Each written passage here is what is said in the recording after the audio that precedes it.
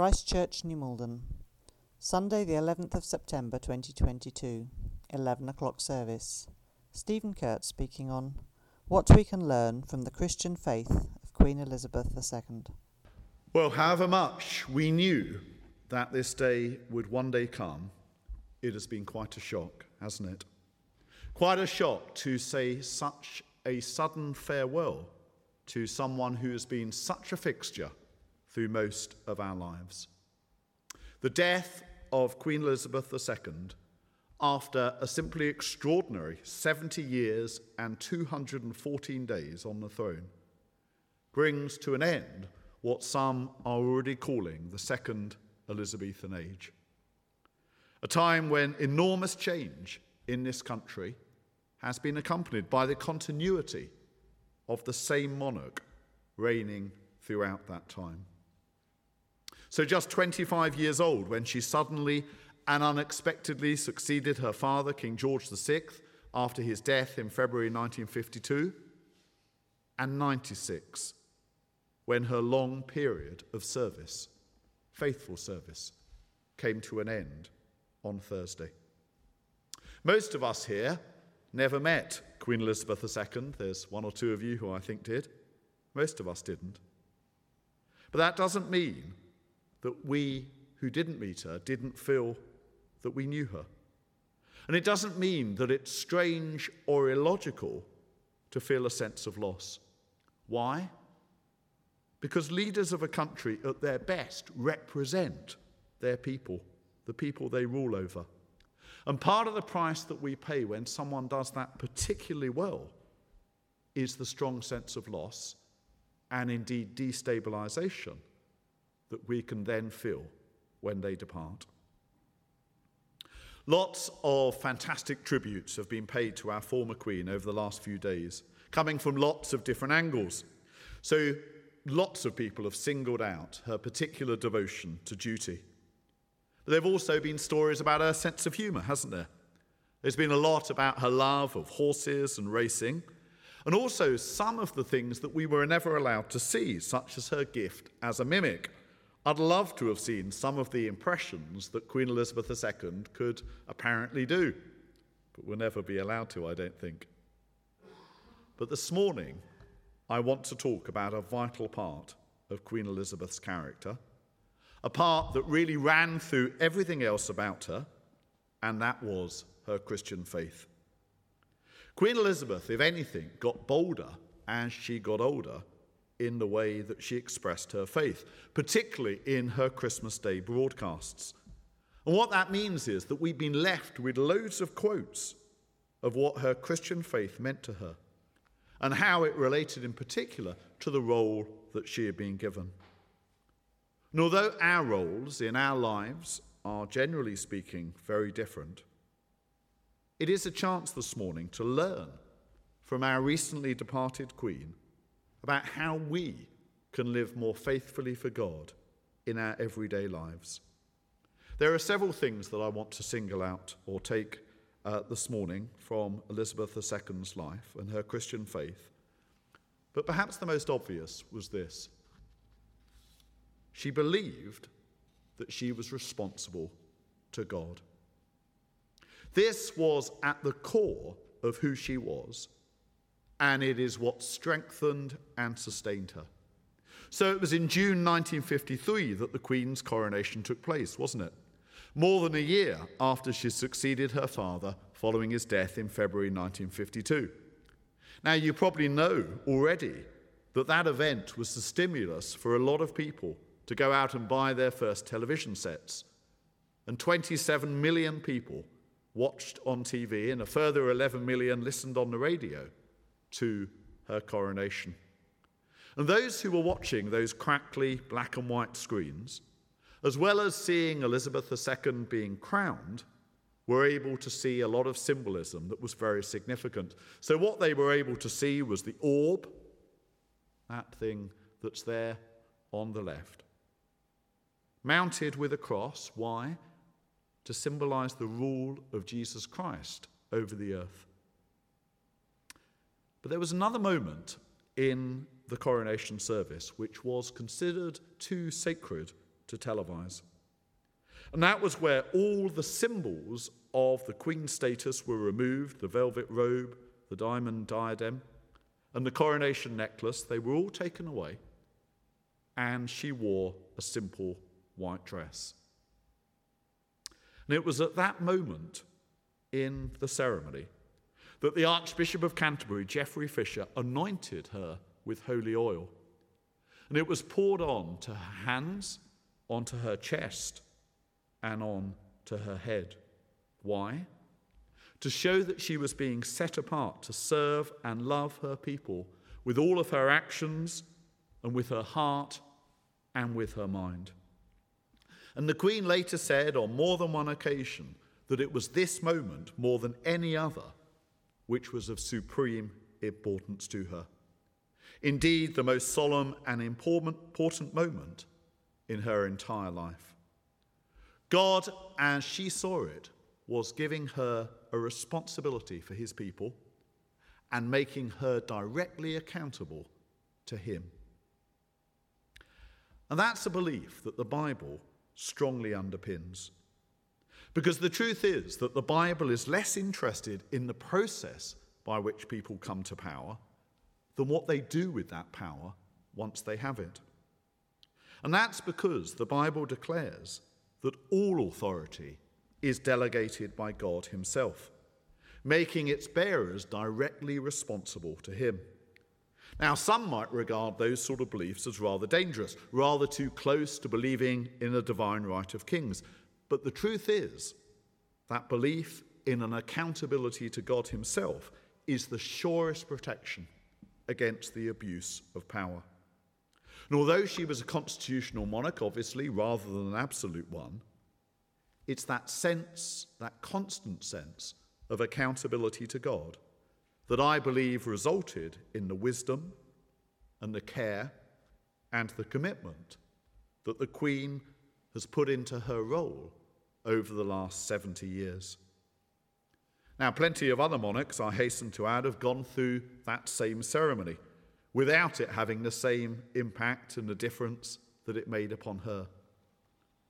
But the difference, I suggest, is because the Queen reflected very deeply on the significance of those vows that she had taken before God himself.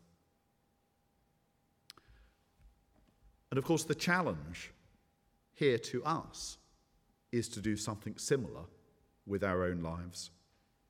Because the truth is that every single one of us here has been given responsibility by God. We may not have been anointed with holy oil like Her Majesty was, but those of us who are parents or grandparents, for instance, have been given a sacred responsibility for the care of our children. Those of us in work and in plenty of other areas of our lives, we've been given something very similar, a sacred responsibility from God. God has given us the roles that we have. And if we can learn to see them in a similar way to the way that the Queen saw her responsibilities, then the truth is that we'll discharge those responsibilities we have, wherever they lie, much more faithfully, much better. So that's one thing that I believe we can learn from the Queen's Christian faith. But another, close upon it, is this. She was sustained by a personal relationship with Jesus Christ. Those photos we saw earlier from the coronation can make the Queen's Christian faith look rather formal, something that perhaps she just had to take on publicly because of being Supreme Governor of the Church of England and so on. But when we listen to the words that she spoke about her Christian faith, particularly, though not exclusively, in her Christmas speech each year, we know that the Queen's faith was intensely personal. So just look at these words that she spoke in 2002. She said this: "I know just how much I rely on my faith to guide me through the good times and the bad. Each day is a new beginning. I know that the only way to live my life is to try and do what is right, to take the long view, to give of my best in all that the day brings, and to put my trust in God, I draw strength from the message of hope in the Christian gospel. It's very clear from this and the frequent references that the Queen made to the inspiration that she drew from Jesus Christ that her Christian faith was very personal, far from just being formal and something that she had to take on because of her role. And it actually seems that her Christian faith was formed at a very early stage in her life. And the evidence for this, or part of the evidence, is what happened when she was 13. When she was 13, that's what she looked like.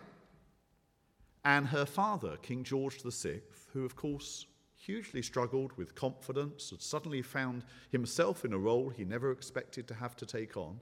And then the Second World War comes along and even more is demanded of him.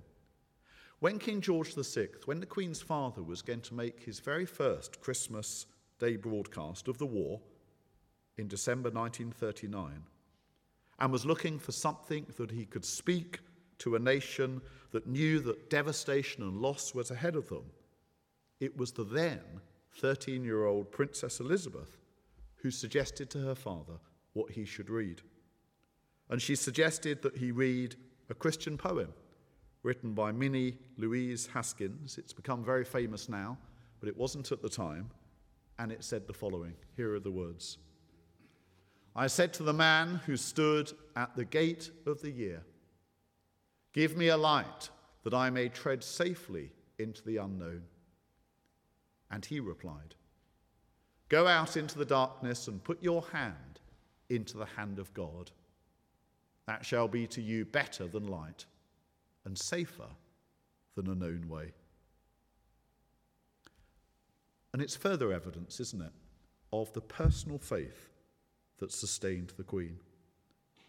Now, of course, it doesn't mean that she was perfect. We mustn't deify her today. There were plenty of things that she struggled with, some of which we saw, many things of which we probably didn't. But faults go with being a real human being, don't they? And perhaps it was her realization of her weaknesses that was part of what enabled Queen Elizabeth II to develop such a conscious dependence upon God in her daily life. There was a real humility about her faith, wasn't there? And that leads on to another strong aspect of her Christian faith, which was this. She was clear about the centrality to Christianity of forgiveness. And that particular photograph perhaps sums it up more than any other. That's her meeting the former IRA leader, Martin McGuinness. Although the Queen spoke a lot about the example of Jesus, she was also clear that this was only because he was also a saviour or rescuer who had won us forgiveness. So in 2011, this is what she said about Jesus. Although we're capable of great acts of kindness, history teaches us that we ourselves need saving from ourselves, from our recklessness or our greed. God sent into the world a unique person, neither a philosopher nor a general, important though they are, but a saviour with the power to forgive.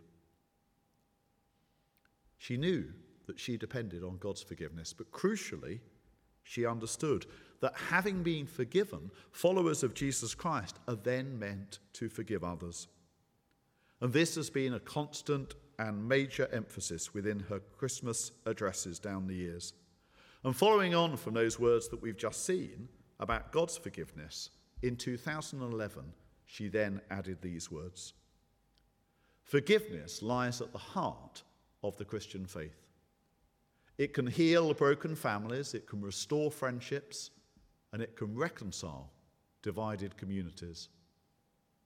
It's in forgiveness that we feel the power of God's love. And reconciliation is something that, inspired by this belief in forgiveness, the Queen worked really hard for during her reign. Particularly in Northern Ireland, that meeting with Martin McGuinness and that readiness to shake his hand and genuinely smile in a way that showed that she believed in what was taking place, that would have taken a huge amount. But it isn't the only other example. She was the first British monarch since the Reformation to meet with the Pope. And rather than her Christian faith leading to the exclusion of people of other faiths, it led her to seek to treat them with an equal respect and an equal dignity. How did she marry those two things together? Well, she explained in 2012. These were her words. The concept of our established church is occasionally misunderstood, and I believe commonly underappreciated. Its role is not to defend Anglicanism to the exclusion of other religions. Instead, the church has a duty to protect the free practice of all faiths in this country. It certainly provides an identity and spiritual dimension for its own many adherents, but also, gently and assuredly, the Church of England has created an environment for other faith communities, and indeed people of no faith, to live freely.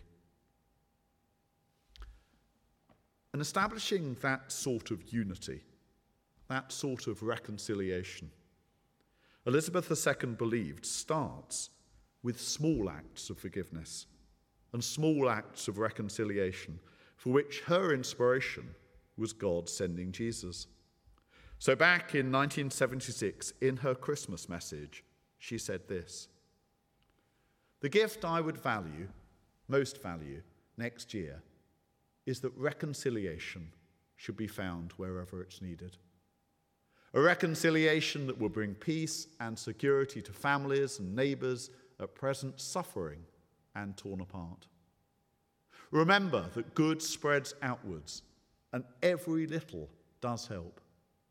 Mighty things from small beginnings grow, as indeed they grew from the small child of Bethlehem." It's powerful, isn't it? Small acts of kindness, small acts of love, small acts of reconciliation. They grow into mighty things. And this links to another emphasis that the Queen made throughout her reign, and again one directly inspired by her Christian faith, namely this: she was clear about the centrality to Christianity of self-giving love. Caring for one's neighbour has been a recurring theme in her Christmas broadcasts. Time and again, she praises and singles out ordinary people who do this, and she encouraged us year upon year to do it further. This is what she said in her Christmas message in 1975 of Jesus. His simple message of love has been turning the world upside down ever since. He showed that what people are and what they do does matter and does make a difference. It does matter, therefore, what each individual does every day. Kindness, sympathy, resolution, and courteous behaviour are infectious. We may feel powerless alone, but the joint efforts of individuals can defeat the evils of our time. And 10 years later, in 1985, the Queen made much the same point, but this time by backing it up by reference to the parable, Jesus' parable of the Good Samaritan. This is what she said: "The story of the Good Samaritan reminds us of our duty to our neighbour. We should try to follow Christ's clear instruction at the end of the story: go and do thou likewise." But as well as encouraging this in others, the Queen sought to model it in her own life as well, didn't she? She faced actually a great deal of hardship, not least the fragility of her father and his early death, losing her mother and her sister in the same year, the breakdown of most of her children's marriages, and then, of course, the loss of her husband of 73 years, Prince Philip. And like many older people, she probably found the change in our society on some occasions really difficult to cope with. She had 15 prime ministers, meeting every single one of them, except the latest one, once a week, and dealing with those official red boxes every single day of the year, believe it or not, except 2 days, Christmas Day and Easter Day. She gave herself those 2 days off. Other than that, she dealt with those red boxes every single day of the year. Until relatively recently, she was still working a 40-hour week. And that didn't include her own feeding of all of those corgis. She was a human being with strengths and weaknesses like anyone else. But she was someone who was very clearly, very self-evidently sustained by a supernatural power from God himself. But the crucial thing is this. The Christian faith that she lived by proclaimed that that power is not exclusive. It's not just there for people who've been anointed with holy oil, as she was back in June 1953. That power is there for every single one of us in the responsibilities and duties of our lives. So as we mourn the death of Queen Elizabeth II, and as we thank God for her extraordinary service to this country, it's a good reminder this morning that God wants all of us to recognise our responsibility before him and to recognise the personal relationship with Jesus that can sustain us to show the forgiveness and the love that exists at the heart of the Christian faith. I've quoted Queen Elizabeth II so much that she's really been our preacher this morning, hasn't she? And wherever we're coming from this morning, some of us may lean towards republicanism or be ardent monarchists or whatever, or somewhere in between the two. Wherever we're coming from politically this morning, we can all, I believe, give thanks for someone who did her very best to express her Christian faith through the role that she had been given. So Queen Elizabeth II, 1926 to 2022. May she rest in peace and rise in glory. And of course, God save the King.